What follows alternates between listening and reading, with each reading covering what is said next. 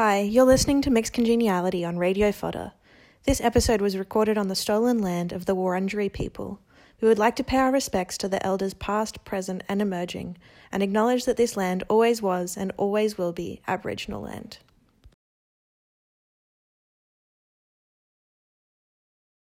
I think, as we talked about earlier, Barbie movies are girl boss in their truest form. I'm just like you. You are? You're just like me. There's somewhere else we'd rather be. Mixed Congeniality is a love letter to our younger selves who pretended not to know what Wattpad was and watched Fast and Furious on a first date. We deep dive into topics that have been thrown in the chicklit bin. We dust them off, polish them up, and go on ADHD tangents while we're at it. Amazing. This is both Chelsea and I's first time delving into the world of radio shows and podcasts. So you're going to have to bear with us while we figure out what we're doing, but we promise we'll get there, and we also have some interesting content. So even if we make a mess of ourselves, I think it's still going to be fun and entertaining. So we've come up with like some segments we're going to do at the start of every episode. And the first one is going to be what we've been maladaptive daydreaming about. Chelsea, do you want to explain maladaptive daydreaming to the class? I actually got a definition up earlier in case we don't want to read it out. Do we want that, or do you want me to just Absolutely. We love a definition. According to Healthline, maladaptive daydreaming is a psychiatric condition, and it was identified by Professor Eliza Summer. This condition basically causes intense daydreaming that distracts a person from their real life. Many times, real events trigger daydreams. These can include topics of conversation, sensory stimuli, physical experiences. It's not technically its own condition, but it's seen to be a symptom of stuff like ADHD. So basically, we can control our daydreams and it distracts us from our everyday life. Yeah. And both Chelsea and I do it quite a lot. So, Chelsea, what have you been maladaptive daydreaming about this week? As you know, Harvey, I'm quite obsessed with Jane Austen and Emily Dickinson as an aesthetic, as a vibe. Yes. So basically, I've been Elizabeth Bennet today because I had a lot of spare time at work because it was very quiet. So I had a Mr. Darcy. I created some other characters as well. Basically, the background to it was Ivy. There were certain lyrics from Ivy by Taylor Swift that was just playing over and over again. Incredible. Because as I've been hyper-focusing on that song quite a bit. And today's update was I was running through a foggy field, and my dress was getting all damped and everything at the bottom. It had a bit of dirt on it. And then Mr. Darcy was shouting at me to come back. It was beautiful, it was amazing, and it was interrupted by a phone call. We hate to see a bitch winning. It was amazing. That sounds incredible. What about you? I've been having a wacky one. I think I have this thing that I was talking to my housemates about yesterday, where it's whenever I apply for a job, this one's going to be really mundane, but I have another more interesting one. Whenever I apply for a job, I get my little hopes up, I get invested, even if I think I'm super unlikely to get the job. And I imagine what my little morning routine would be if I had this job, where I get up and I have my coffee and my porridge, and then I get on the tram and I go to work and I have a coffee, and I think how I would be the most stylish, coolest person at the office. I think my ultimate fantasy is to be the coolest person in an office of millennials, because I think amongst other Gen Zers, I feel slightly out of depth. I doubt myself, but I feel amongst millennials, I could really feel at home in my position as the coolest person. And I really want that to be a reality I can achieve. In the nicest way possible, manipulate millennials, because there's so much content on what they will love on BuzzFeed or TikTok. So you could just be hey, did you guys read 100%. BuzzFeed the other day? And you've got it. Yeah, 100%. I feel we have some shared interests that I can delve back into. I did have a Harry Potter phase. I do know what my house is. My from Harry Potter Pottermore house. Or from BuzzFeed? Both. I actually really wanted to be a millennial when I was a young person. I watched a lot of BuzzFeed, and I'm ashamed of that now. I mean, I think BuzzFeed Unsolved is the only part of BuzzFeed that still holds up. Yes, that was my main maladaptive daydream for the week. And then I also had one where I was a foreign correspondent journalist at the Olympics, but not the current Olympics, because they are bad plague town times, but just an imaginary future Olympics. The Brisbane or Olympics? The current Olympics, but no COVID. the Brisbane Olympics. The thing I've been wondering is, because it's the Summer Olympics, are they going to do it like in our winter, or are they going to do it in our summer? Well, I can't imagine. I would say it'd be what happened in the Sydney Olympics? Was it our winter? I don't know, man. I was like just born. Athletes can't do that in Brisbane weather. Like, it's super humid, isn't it? So it would be quite difficult. It would be winter. Our winter. One of the next things we're going to be talking about is Harvey's cooking. Harvey's a bit of a chef, if you want to go through that background of your chef days. I cook. I briefly thought about going to culinary school, and I'm still like kind of considering it. My mum went to culinary school. She worked in that industry for a number of years as well. So I kind of like grew up around food, and now I just like cook a lot. It's like the thing I do when I am like anxious, stressed, sad, happy. It's just always there, having a good time. That's so poetic. What did you cook this week? I'll start off with a meal that you were there for, so you can attest to it. I had like a bit of a taco night with some friends, some companions. I thought I was going to make all the tortillas from scratch, but that is actually quite a task if you're doing it for 10 people. So I did cave and just buy tortillas, but I also had some homemade ones. And I think the homemade ones were better. I don't think I've had, and I'm not just saying this because like Harvey's on my Zoom screen and looking, but they were like some of the best tortillas I ever had. I was genuinely very upset.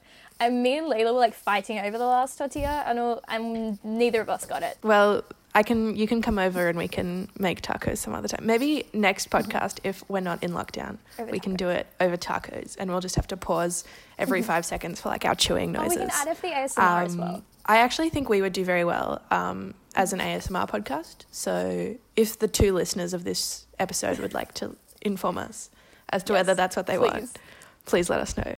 The other thing I cooked is I made risotto, but instead of using risotto rice, I make it with orzo pasta, which is like that tiny pasta that looks like rice, and it tastes like risotto, but it cooks in half the time. And I would recommend it. I think I know what you're talking about. But I'm nodding. It's just tiny little baby pasta. I just love how all my friends are incredible chefs, especially you. You seem to always like say the most amazing things, and I am like 2-minute noodles again, but I added tofu, so health. This is a fun tip that I learned when I like first moved to uni. It's like you get the instant miso soup packets, and then like the packet containers of like udon noodles that come pre-cooked. Yeah. And they come in like little plastic sheets kind of. And you put that in, and then you put the miso paste and boiling water, and then those like puffy tofu chunks and some spinach, and you put that all in a bowl, mix it up, put it in the microwave for 2 minutes. And it's like instant noodles. It takes only slightly more time than instant noodles, but you've got like spinach, you've got tofu. The noodles are like a lot girthier, if you will. Good girth on that noodle, and it's delicious. And then you can top it with like a fried egg if you want. Bit of sriracha. If you have those like crispy shallots, those go mad on top of that shit. But yeah, that's my hack for those amongst us who do not wish to spend their time cooking. I might steal that, especially sriracha, because I am a bit of a sriracha whore, if you will. It's fucking delicious. I put it on my avocado toast every morning. Well, actually, it was Moya Wineni who inspired me to do that. Oh my God, we're obsessed with her. She's incredible. I kind of want to be her. Chelsea bought a skirt specifically inspired by Moya. I was about to show the loyal listeners at home, and then I realized there is something blocking me from being able to do that. Yeah. Chelsea, this is a podcast. Chelsea, a bit of a moment. This can't be done. Maybe we should do an episode on lifestyle YouTubers and talk about Moya. Absolutely. I have so many thoughts. It's just Moya. She's my favorite at the moment, I think. I liked Lexi, but it was mostly I liked Lexi's podcast. Mm-hmm. I do love Lexi's podcast. Yes. This is Lexi Lombard. Her podcast is at Lexi. She was a big fan of the Hockney dress. That's kind of how I know her, as like an icon from that. But yeah, no, Moya's always been, I think, up there for me. Best dress when she releases something. Yeah, if she ever comes back. But take your time. We're so happy for her that she's earned enough money that she no longer is reliant on Labour, and that she can just like do an Instagram post every now and then and take her sweet time fixing her mental health. Or not fixing her mental health, working on her mental health, working on herself. She has her money. She's content. She doesn't feel the need to make more and hoard, which I think is quite lovely. Yes. In saying this, if my queen wanted to come back with just a sneaky little An video. apartment tour, if you will. A thrift flip. Oh my God. I would love to know where she was living right now. In a not You're creepy way. I think that'd be You're great. the reason why Ashley from Best Dress had to move from the stalker. Because you just wanted another apartment tour. It was just me there, like hanging out outside her Chinatown, New window. York. In the middle of a pandemic. I travel. Anyhow, I think it is time. I think it's time, sorry, Chelsea. was that a spoiler? Are you excited? I'm very about excited. to say it, so not a spoiler at all. The topic of today's episode is the Barbie movies. The Barbie Cinematic Universe, if you will, or the BCU for short. What I think of them and how I would rank them. So before we start, I'm going to go into a little bit of a history about the Barbie franchise, and then Chelsea and I are both going to talk about our feelings towards Barbie and her movies. So, to start off with a little bit of history of the BCU, Barbie herself has been around since, like, the cusp of the 60s. She came out in 1959, and honestly, like, gal's had a bit of a tumultuous history, to say the least. She's had a lot of criticism. She's been a lady in the press, and some of that criticism has been pretty valid.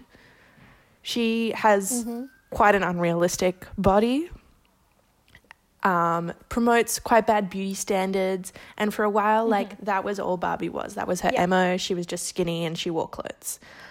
And I think because of that, she's been, like, a bit of, like, an iconic symbol that lots of, like, feminist discourse has cottoned on to, and kind of talking about, like, people being Barbies, or, like, barbification is also, like, a term in academic discourse, which I think is really crazy. I like that. But so basically, like, we come around to the late 90s, early 2000s. Mattel, who owns Barbie, they were in the weeds and they knew it. Bratz had just come out. At its peak, Barbie made up 30% of Mattel's profit. And at the start of the 2000s, it was closer to 20, which is quite a significant drop, even because Mattel at the time didn't have that diverse of an array of products. So they were like, okay, we got to make some changes. The first thing they did, which I'm frankly not a fan of, is that they gave Barbie a breast reduction. Okay. And I think this was to make her, like, more modest, and also to kind of even out her proportions a little bit. But at the end of the day, they didn't even out her proportions, they just made her skinnier. Like, they just took off her titties. Yeah, like, I'd say, I don't think it was the boobs that was the issue. It was the waist. Yeah. Like, give her a waist, give her some thighs. The thing that freaked me out the most was, like, the hands. If they could have fixed that. No, the feet, actually. Yeah, that bothered me. Fix the feet. Mattel, if you're Please. listening, I'm begging you. please fix Barbie's feet. They're strange. They are frankly strange. I prefer the Bratz feet, where you just chock off the whole foot and then, like, put on another one with a different shoe. I think that's fun. Point being, Mattel made some changes. Not all of them were good. The second big change that Mattel made, which is what leads us to this podcast today, is the launch of the BCU as we know it. Chelsea and I promised each other we weren't going to, like, be too academic for this, but I did do a bit of research, and this is a quote from Mattel at the time. So our besties at Mattel, they said, with the success of the Barbie entertainment series, we've learnt that when we combined the Barbie brand with storytelling or content, girls become more engaged with the brand and in turn connect with the product. For 2004, we have re-established the brand into content-rich worlds. First, we write engaging stories for girls, then create dolls and toys to play out these stories. Second, we tell these stories through value-added content like movies, books, magazines, and music. So basically, like, Mattel was chasing the coin. Mattel wanted that money. And I think what's interesting is that, like, clearly they saw that Barbie was going out of favor, that, like, feminism and ideals around women were changing, and that they needed to, like, keep up the pace. what I want to make very clear, though, is that, like, even though they made Barbie a bit more ballsy, they made her, like, stick up for herself and, like, sent her on little missions and gave her female friends. Like, Mattel is not leading the charge. They're not a feminist organization. They're not, like, doing anything. They're also, they haven't abandoned any of their, like, heteropatriarchal standards around race, around beauty standards, around relationships, around anything. So 0 shout-outs in this episode will be given to Mattel. But many, many shout-outs will be given to Barbie and her lady friends for being camp as hell. For being the icons they deserve. For being the icons that they are. But, like, corporations just in general have been, like, you know, you have to commodify social movements, and then they'd be like, not to get too jargony, and then they'd be like, look at all these girl bosses, and then they make all this money. So they got the reward, and good for you, I guess, for having the storylines to be inspired by all of these cool lady dolls, Harvey, when you were watching movies. Yeah. Fun times. Yeah, I mean, I fucking 5-year-old me cut them their check. What I'm going to ask you now is a very important question for this episode. And I am putting you on the spot here. Yeah, that's all right. So don't stress out too much. What does Barbie mean to you? Barbie was actually one of the, like, dolls that was banned in my household. Oh, I see. Yeah, so I did have a Barbie that was gifted to me by my grandmother, and my mum and dad weren't happy about that. Same with Bratz. I wasn't allowed because unrealistic body, blah, blah, blah, feminist. I was given Tonka trucks. They really gave me my gender confusion, basically, is what I'm getting at. But this sounds like some gay shit. Yeah, and then mum is like, why are all my children becoming gay? I was like, well, it was the Tonka trucks. It was the fucking Tonka trucks. You tried to make us into feminists, and instead you made us into the queers. The queers. You raised the queers. But I remember I wasn't allowed the dolls, and when I did get the dolls, I was allowed to keep it, but Dad gave me a massive lecture about how you're still beauty doesn't matter, blah, blah, blah, blah. The prettiness is the least interesting thing about a woman, in quotes. But I was allowed to watch Princess and the Pauper and some of her movies because they think that was good. So that's what Barbie has always been a movie character for me. Incredible, yes. I mean, Princess and the Pauper, we will get to discussing, so I will hold my opinions. Okay. But I feel like this is a good starting off point. Did you watch many of them, or?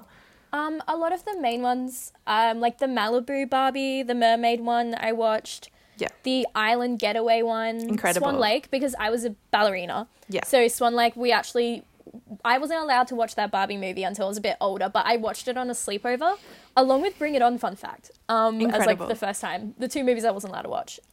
The second Bring It On, not the first one. That one was okay. The Bring It Ons were incredible. And Yeah, I'm sad that you were deprived of that. The first one I was allowed to watch, and Mum was like, yes, you need to learn about this, because she thought it was a good, like, lesson on intersectionality. Queen. And, like, we love. we're just like, yes. Teach my daughter the real lessons. Crumping to solve all the issues that we face in this world. It was the second one where they crump. Okay. The first one, a crump-free zone. It was a crump-free zone. I think that's why I was allowed. I see. Incredible. I think the Barbie movies, I had a sister, just one. Chelsea has like three. Yeah. You're one of 3. 4. Yeah. Mm-hmm. And we owned like a shit ton of them on DVD. And that crap was my sister's bread and butter, and like my bread and butter as well. And I think the first like solid 8 of them I would watch all the time. And then the other ones after that, I watched them at least a couple times each up until they changed animation style. And then I kind of stopped watching them. And then like in later life, I would go back to them when I was like super sad or when I was sick. A lot of the time when I had like sick days in high school, I would pull out a Barbie movie and I would just watch it, and it's like a very cathartic thing for me. And I do think it taught me feminism in a very like corporate approved #girlboss kind of way. Yeah. Like not in a way where it actually did anything or meant anything, but where it's like boys would be mean to them, would like say mean things to me, and I would be like, girls can do anything that boys can do. Break that glass ceiling. Break that glass ceiling. And I think, you know what, we all have to start somewhere, and that's where I started. Okay, so now I feel like I've given you enough of an indoctrination into the BCU. Mm-hmm. So I'm going to move on to the rankings, which is what we're all here for, I hope. So I have 5 categories for my rankings. Mm-hmm. I'm going to start at the bottom. I'm going to tell you what all the categories are, and then we're going to go through. So our bottom category I've named actively bad. This one's pretty self-explanatory. It's like did not enjoy, actively didn't enjoy. Our second bottom category is already forgotten about it. These are just like missed me. Yeah, not necessary. Not necessary. They were there. Our third category is a bit quirky. This category is just called the Barbie Diaries. Mm-hmm. And I'll get into why that's a category of its own when we get there. Okay, that's fair. But our third category is the Barbie Diaries. Mm-hmm. Our next category is great but not iconic. Because I think a lot of Barbie movies fall into that category of like great, but like was it the moment? Was it, you know, an important part of my life? For sure. Necessarily. Our second top category is was my personality for a week. And I think like in adult terms, a week doesn't sound that long. But I feel like as a child, as a child with ADHD, especially. As a child with ADHD, something taking up my personality for a week, that's a long time. So that's high praise. And then the highest of praises, which I've only put 1 into so I can have a clear winner, is defined my childhood. That's our top category. Cool. So those are my 5 categories. I'm actually going to be a little bit avant-garde here because this is how my brain works. I'm not going to start off at my bottom category because I think I have shit to say. Okay. I'm going to start off with my second bottom category, which is the already forgotten about it category, because I think we're just going to breeze through those ones. Mm-hmm. They don't need my time. They don't need my patience. Yeah. And then I'm going to take some time to talk about the ones that actively upset me because they actively upset me. Yeah. So our already forgotten about it category is Rapunzel, Fairytopia, Magic Over the Rainbow. That's 1. Sorry. Fairytopia. Sorry, no. It's the third Fairytopia movie. Oh, third, okay. It's called Fairytopia, Magic Over the Rainbow. Mm-hmm. Now, I wouldn't dare forget about either of the members of the Fairytopia family. However, its spin-off, the Fairytopia spin-off movie, Mariposa, is also in the already forgotten about it category. I'm very sorry. They really should have just done it with 2 movies and it would have been perfect. Mm-hmm. A Christmas Carol is in here. Okay. Which I know is going to upset some people. And Thumbelina, which so there are good adaptations of Thumbelina. Okay. Thumbelina is the first one they did in like the new animation style. Okay. And it's like, it's very forgettable. None of the characters are super likable. I almost thought about putting this one in the actively bad category. And then I was like, probably not worth the time and not worth the emotional toll. Yeah, that's fair. So it's in the already forgotten about it category. I think Rapunzel is going to upset some people. I just think it's like a forgettable movie. I think they didn't do a good enough adaptation. Like all of the like key points of Rapunzel's story is like she has long ass motherfucking hair. Someone climbs her hair. She's in a tower. And they give her like ankle length hair, not that long. They only put her in a tower like 3/4 of the way through a movie and no one climbs it. And also it's just like kind of beige and boring. There's some good scenes, but it's mostly forgettable. So it's there. Fairytopia, Magic Over the Rainbow. I think it's hard for a third in a trilogy to be memorable. Yeah. It was like fine. It just like didn't give me anything new. It wasn't fun. Mm-hmm. Mariposa, for the same reason, didn't give me anything new. I think the plot is like very similar to the first Fairytopia, but without it being the first Fairytopia. Like they already did that. Yeah. Christmas Carol, I'm like, just watch another adaptation of A Christmas Tale. This one's not the best one. Mm-hmm. And I think that's everything for my already forgot about it category. Do you have any notes for me? Do you have any opinions? I'm not, all of the movies you're listing are not the ones I've ever been attached to. Like, not that I've been attached to many Barbie movies, as we've explained earlier, but I'm not phased. I am a bit surprised by the Christmas Carol one. I was trying to think because like I know a lot of people do love that one. I don't have a memory of it, The but Christmas Carol has fans. And the thing is, like, I don't think the plot of this movie is bad because it's a plot of like The Christmas Carol by Charles Dickinson, yeah. who I know the name of Charles because I'm Dickens. very intellectual. I No, it's just Charles Dickens. just Charles. Just Charles Yeah, Dickens. that is my waste accredited literature score Yes. coming out. I actually halved my ATAR English credits, so I should know this. But you know what? We're not defined by our ATARs, and I'm not defined by my knowledge of Charles Dickens and his various works. But what I do know is it's just copy paste Fair. The Christmas Carol, and I think like as a Barbie movie doesn't like a lot of the conventions that I know and love of a Barbie movie that make them very enjoyable to watch, I think are lost on this one. So that's why it's ended up in that category. I know it has fans and I understand those fans, but I'm also like, no need to be an intellectual by watching Barbie movies. Exactly. Plus, Charles Dickens was a misogynist anyway. Yeah, I mean, I know all about him. So you don't just know he's a misogynist. That's all you need to know. And we don't appreciate misogyny in this house. No. Okay, we ready to move on to the actively bad category? Yes. So this one has 2 movies in it, and I think both of them are movies that people have told me are their favorite Barbie movies. And so I'm putting myself and my reputation on the line here. Okay. They are Barbie Swan Lake and Barbie the Island Princess. Island Princess, that's an interesting choice. Okay, tell me your thoughts on Barbie Island Princess. Barbie Island Princess is one of the Barbie movies I remember, and all I know is my sister Charlotte was obsessed with it. And I think it's because it's like got the 2 gay dads in it. I think the 2 gay dads are for reference. I am making this podcast assuming that people have already watched and know a bit about the Barbie movies, because why else would you be here? Unless you're a friend or family member of mine and I forced you to watch this, which is also very likely because this is our first episode and our viewership is not huge. In saying that, Barbie in this movie got shipwrecked onto an island when she was like a baby, and she's being raised by animals, like Tarzan style. And she has these 2 dads called Azul and, what's the other one called? Is the like bad animation like bear thing? Yeah, it's Red Panda. Red Panda. It's Red Panda.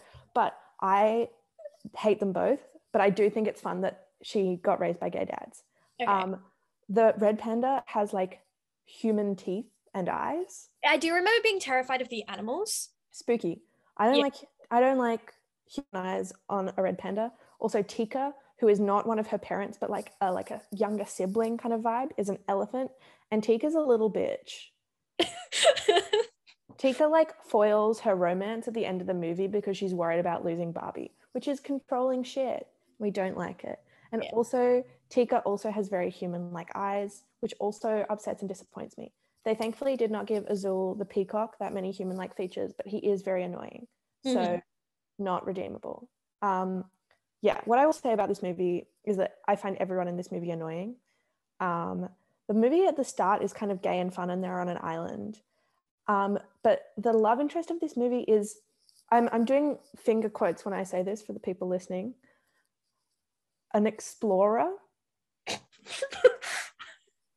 which we all know.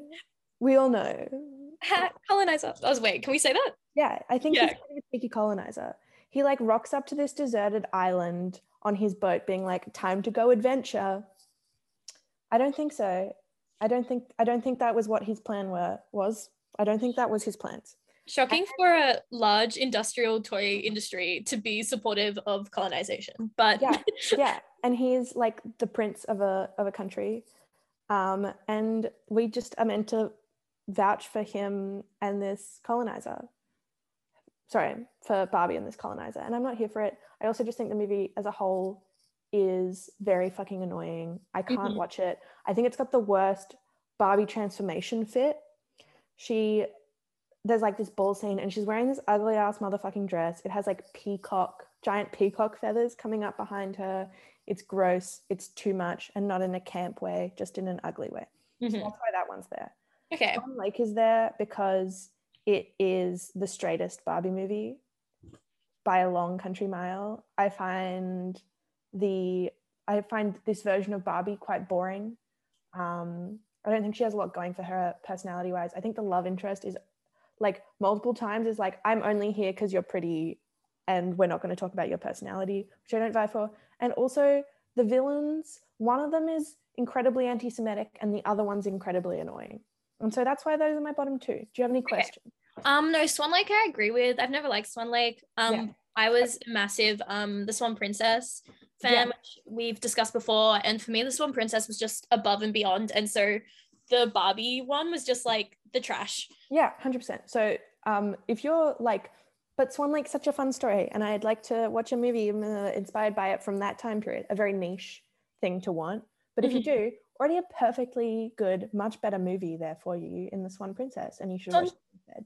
I kind of want to do an episode of The Swan Princess. Yeah, absolutely. We can do an episode on The Swan Princess. But for now, Swan Lake, it's at the bottom. It's bad. I hate it.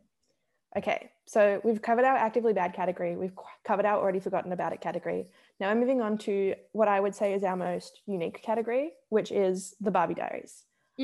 Chelsea, have you watched the Barbie Diaries? I have watched a few episodes that my dad illegally downloaded onto his computer. Don't write them out. And it was like, it's just the one movie. It's like, we got it in episode form. My dad like just would illegally download like. Are you thinking about Barbie Life in the Dream House? No, the one where she has a diary and it like becomes a cool rock star. Side note, we're not going to be talking about Barbie Life in the Dream House because it is too old to be in this like childhood run of movies.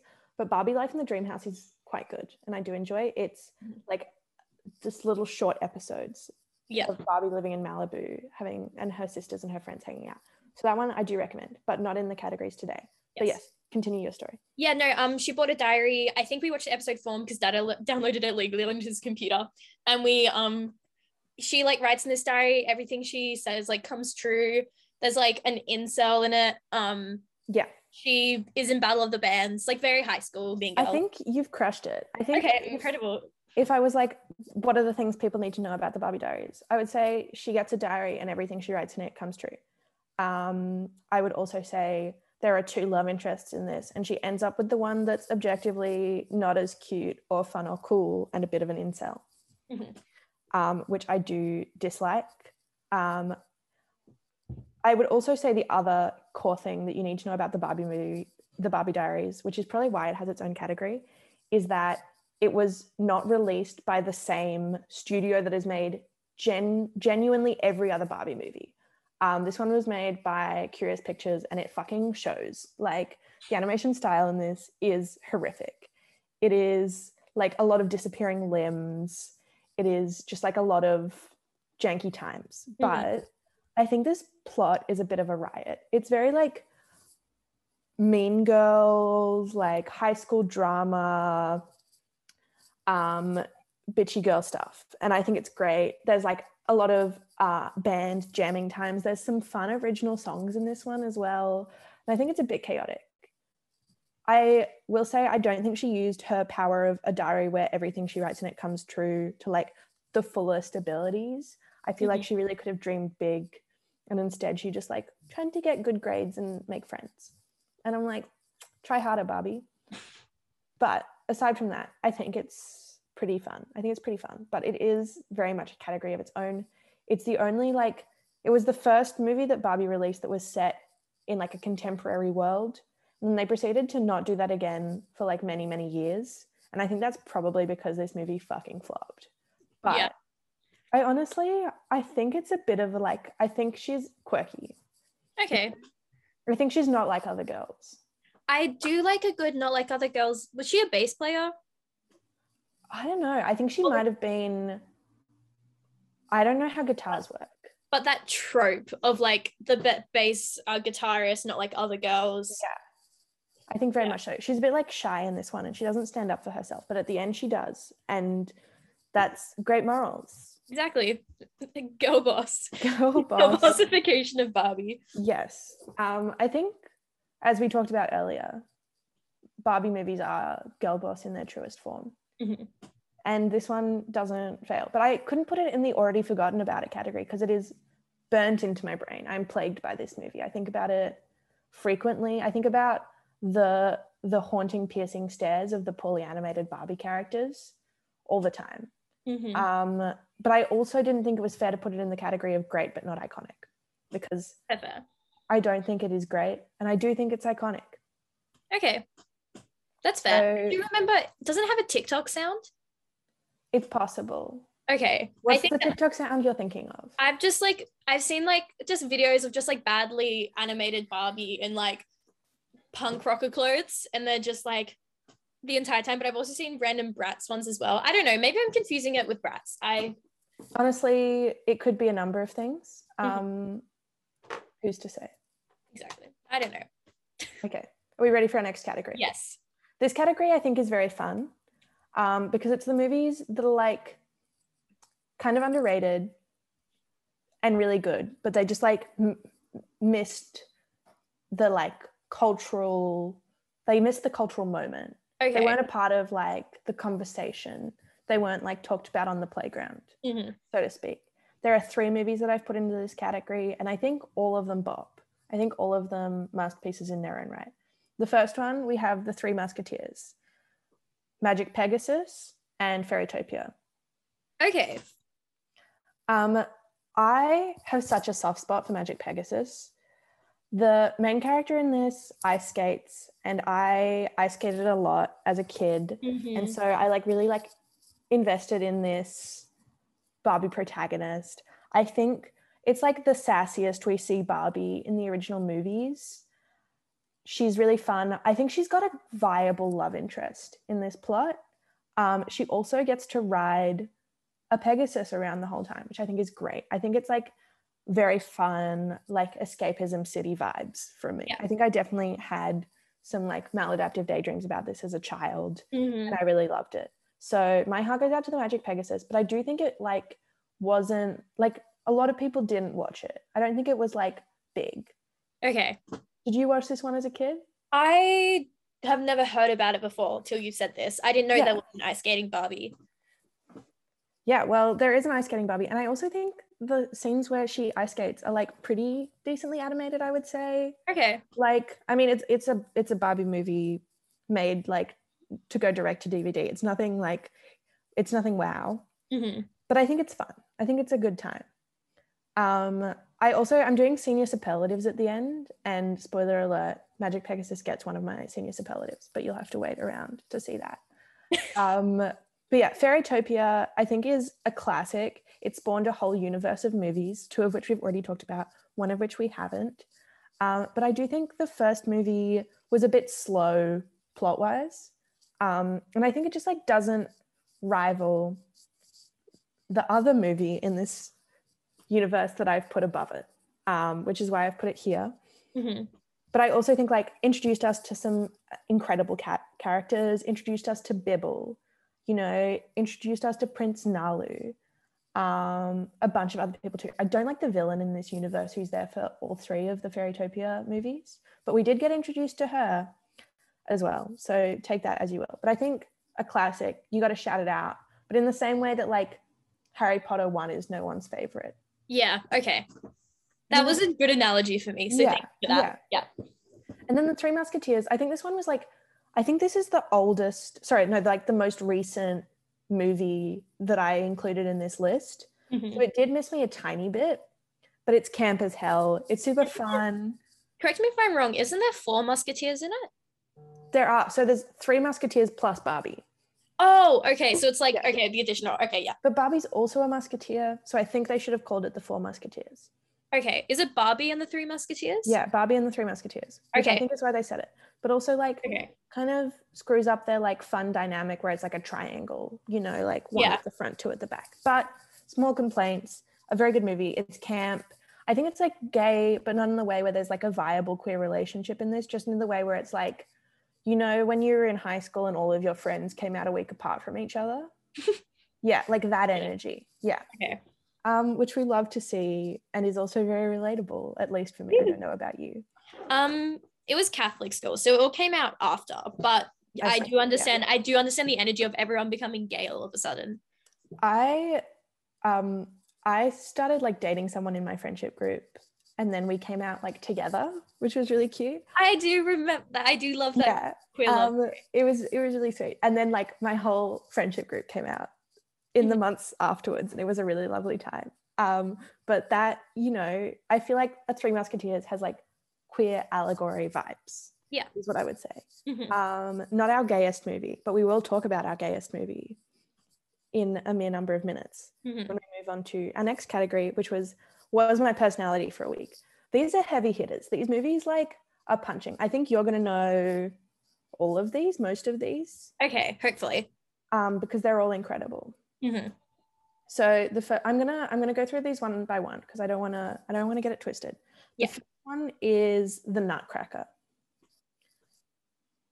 This movie, I think, is the classiest we see the Barbie franchise, the Barbie Cinematic Universe be. It's the first Barbie movie to ever come out, and if this one hadn't absolutely made them bank, I don't think we would have had the 35 movie franchise that we have today. That has helped all of us through our youths. It's like the Iron Man of. Yeah. Did you say like it started off? It's the Iron Man one. You know, I think like there are a lot of kinks that still needed to be ironed out. That were not ironed out by the Nutcracker. I feel like I love a sassy Barbie moment, and we don't get sassy Barbie in this one. We get classy Barbie, we get good morals Barbie, we get ballet Barbie, but we got like some, I want to say Tchaikovsky in this one. I think that is Nutcracker's Tchaikovsky. Yes. Yeah, we got Tchaikovsky in this, which I think classy. There's some fun dance scenes. I think they really stretched their animation budget well to get these dance scenes looking the way that they do. They actually, sorry if there are any ballerinas on here who know more about ballet and I'm just like a fake fan. But I remember watching this when I was younger, and like for our dance teacher, for like we had a dance studio like slumber party. We were all in like the dance studio sleeping on the floor, and our dance teacher would be like, that's the Paris Opera ballet choreography. So I just remember how they use actual famous they crushed it. I also think the romance in this one is like believable and solid, and I like that they spend the whole movie together, because often like we'll just get a little boy thing chucked in at the very end. Yeah. Do it for me. I'm like, who is this man? I don't believe it. I would rather she ended up with her female best friend. But in this one, I feel like it's believable. The second one that we're working with in our Was My Personality for a Week category is Mermaidia. Okay, yeah. This is also in the Fairytopia universe. It's the second in the Fairytopia universe, but it's like when Fairytopia realized its potential. My hypothesis for this movie is that they made some characters in Fairytopia. They made Prince Nalu, and they were like, that was the hottest man that we've ever created. We will never create a man that hot again. All these 5-year-olds want to date this man, and we've only given him like 5 minutes on screen, and we need to fix that. And so they worked their little butts off, and they created Mermaidia, where Barbie turns into a mermaid for most of the movie, and it's incredible. There's also another character called Nori, who is a mean bisexual. She's got blue hair, she's got a raspy voice. She was a little bit of a queer awakening for me. Nice. And at the start, she's really mean to Barbie because they're fighting over Prince Nalu, and then at the end, they're friends. Casey and Izzy wish. Casey and Izzy fucking wish. It is good shit. It is good shit. It fucking presses. It's like chicken soup, straight to the soul. There's some fun gags in here. I think it's a funny movie. I think like even watching it back for research for this episode, I chuckled at some points out loud, which I think is a hard thing to do. Especially a children's movie. Especially a children's movie and a children's like movie company like Barbie, where just like the like definitely advertising for children, whereas like Pixar's always like before the adults do. So if a Barbie movie does that, I mean, from my limited knowledge of Barbie, I feel like that's proof that it's spicy. So yeah, Mermaidia is incredible. We'll also get to Mermaidia in my senior superlative section, but it's incredible. Okay, the next one in our Was My Personality for a Week category is 12 Dancing Princesses. Okay, yeah. I feel like you'd like this one. Was this... This is one of the ones I watched, and I did quite like it. It was very much like 7-year-old watching it though. Yeah. Tell me what you remember. Tell me what your thoughts were. There were these like basically Barbie is at this school and she's just like, oh, I'm not allowed to leave the house or something. Then all of a sudden they start dancing and they escape and they dance and it's just like 12 dancing princesses. And there's this evil guy. I want to say guy. No, it's an evil woman. Wow. Whoops. And they're just like, why are you dancing? And it was just like, I just remember the dancing scenes being beautiful. And that's what went into my brain where they dance on the lake. And it's like, yeah. Yeah. So you've crushed it mostly. Mostly. She's not at a school. She's a princess and she lives in a castle. And the other 11 people there are her sisters. Okay.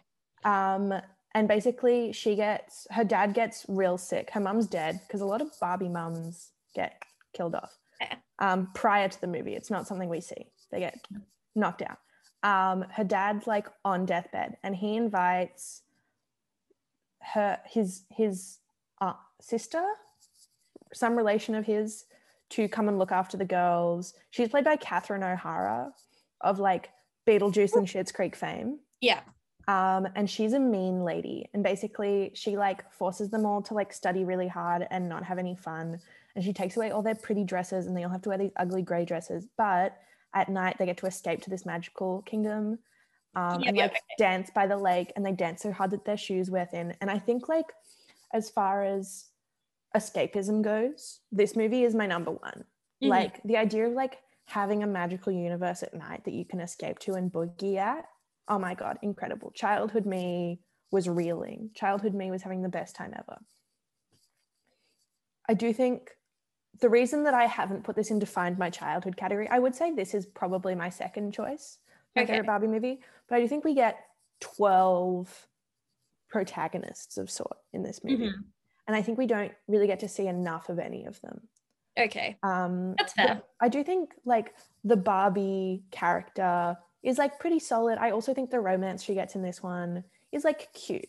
There's this man who comes to cobble the shoes for the house and all of her sisters, and they have like a cute little ooh and they flirt and it's really awkward, and then the man's parrot is like, you should ask her out, and he's like, no, don't say that. I do love a nosy parrot. A nosy parrot is great. And it's a fun movie and I love it. We have one more movie left in my Was My Personality for a Week category, and I think this one's impressive because this movie came out like late. This movie came out when I was past my Barbie prime. The reason it's put here is because it is the gayest Barbie movie. And that is The Diamond Castle. I'm gonna briefly explain the plot of this movie to you, and you are gonna need to try your best. This is a little game we're playing to provide me with a heterosexual explanation for this plot. Basically, there are these two girls. They're best friends. They live together in a cottage in the woods. Just the two of them, no one else is around. They cook, they clean, and then they sing songs about how connected they are. There's literally a song called Connected. They sing songs about how connected they are, how much they have in common, and how glad they are they have each other. And then they find these heart-shaped rocks in a river, and then some like magic mirror shit happens, and they have to go on this big quest. On this quest, they meet two twins who are straight men, and they have that relationship where you're like, maybe they're dating or maybe they're just really, really mean to these men. Okay. You know, they're like technically there's some flirty banter going on there, but all it is like, you guys are dumb and stupid, and then the men are like, oh, women. Yeah. Anyways, obviously my memory of the plot of this movie is kind of janky. They then fly away from their boyfriends on a rainbow. Okay. Yeah. And then they walk into this house, and it's like a beautiful house, and there are dresses, and all the dresses are in their size. And Alexa, who's one of them, says like, we should live here. We'll never have to do anything again. We'd be so comfortable. This is the perfect life for us, which I think U-Haul vibes, if I do say so myself. Yeah. But it's actually a trap. And then stuff ensues, not important to the fact that this is gay. At the end of the movie, instead of getting with their straight boys who they're really mean to, they go back to their cottage in the woods. Please provide me for a straight explanation with that. They were really good friends. They were really good friends. They were really good friends. One of the best of friends. Besties for life. History remembers them as besties. They just haven't met the right man yet. Those men were just not the men. Those men were just some men. Like, why? Like, Barbie literally had like two women fly away on a On rainbow. a literal rainbow. On a rainbow. I On a was just rainbow. like, there's no queer allegory here. No, we're not doing a queer allegory. We're simply existing. The importance of female friendship. The importance of friendship. Anyways, I think the soundtrack to this one, Chef's Kiss, incredible. Mhm. The plot, Chef's Kiss, incredible. I think little closeted gay me watched this movie so much because I knew. Yeah. You understood. They knew in their head that things were up. And so I love it. And I think if this is one that like missed your childhood a bit, this is the one that I would like most recommend people to watch. Mhm. Mostly because it's gay, but Yeah. also because it's good. Okay, that's it. We're ready for our top movie. The top movie. I have a feeling. Do you have a suspicion? I do have a suspicion. Is it perhaps because I haven't yet talked about the most popular Barbie could- movie? Be it, and also you haven't talked about the one that I know and I'm aware of. Exactly. So Yeah. our top movie is, drumroll please, Princess and the fucking Pauper. Of course. Princess and the fucking Pauper. Mhm. I like this movie gets a lot of clout on the internet. It's a TikTok trend. You know, it's the one that was most talked about. It's everyone's like biggest movie. And so I rewatched this movie because I was like, I need to be critical. If I'm going to make this my top movie, I need to have reasons. I need to have receipts. I need to know what I'm talking about. And I watched it again and it's fucking flawless. It's a tale of fucking female friendship. I think the villain in this one, Preminger, he's camp. He's like fun. He's, I mean, menacing and awful, but like really like carrying that, I think. It's also the first Barbie movie where they had like original music in it and they threw literally their entire pussy into it. They were like, Bob. I have one of them just like on a playlist. And when it comes up, I do feel a little silly, but it's on my playlist.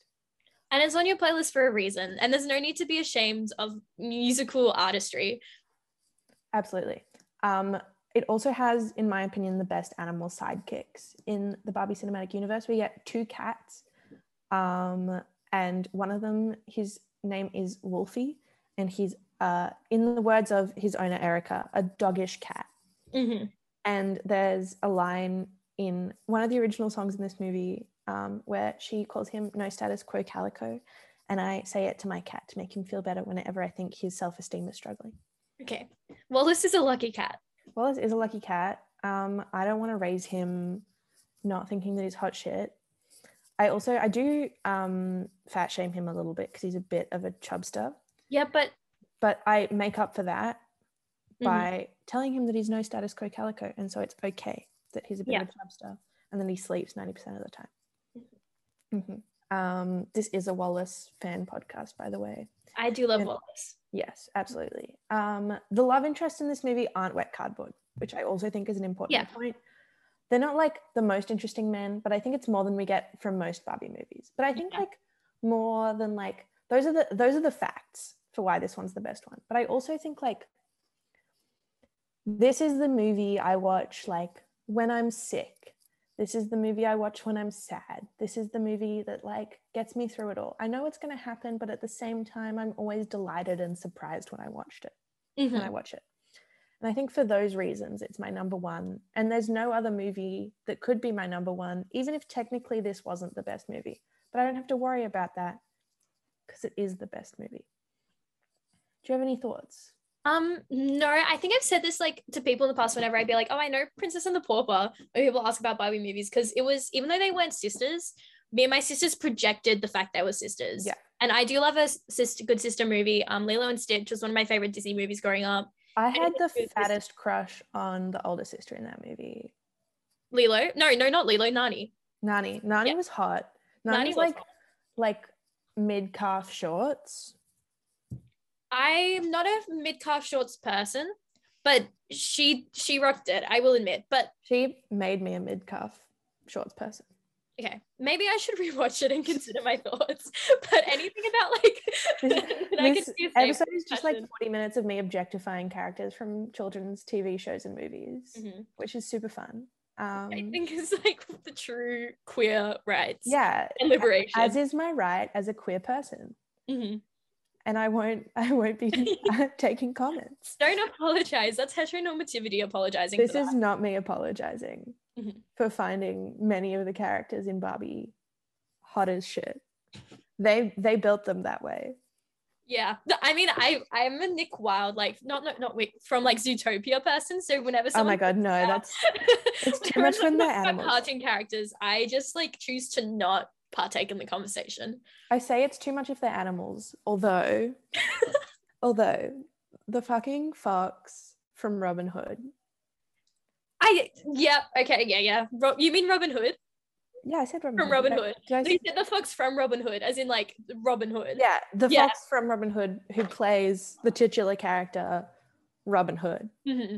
is a baddie. He doesn't wear any pants, and I think that's promiscuous. I was a Princess Marion girl. I was He's weirdly, also pretty cute. Yeah, even though looking back on it, she was a bit of a boring character. yeah, I was but like a cutie. Mm-hmm. Okay, we're running out of time, so I think it's time we move on to my senior superlatives, and then we'll like say some final remarks and we'll call it a day. So senior superlatives, for those who are not familiar, is like in yearbooks in the US, I guess, where you get like best dressed, most popular, most likely to become famous after school, those ones. And I've come up with my own for our Barbie movies. So my senior superlatives are most underrated, fruitiest, least shit man, and most baddies. And Okay. baddies, I mean in the sense where they're hot, not the sense where they're bad people. Okay. So for most underrated, I got to give it to Magic Pegasus. I think this movie's great. I think this movie is few and far between on flaws. I just think it wasn't like ever really, it never truly reached its potential. I reckon if this movie had come out like at the peak of the Barbie cinematic universe, like 04, 05, Yeah. it would have done a lot better than it did. Fruitiest, obviously the Diamond Castle. Yeah. You already know my thoughts. It's gay as shit. There's no straight explanation. Most baddies, Mermaidia. Mm-hmm. Who can lie? I think who's carrying the weight of that baddie title is mostly Prince Nalu and Nori. Yeah. Do yourself a favor, give them a little Google, not in a creepy way, just in a curiosity way. Mm-hmm.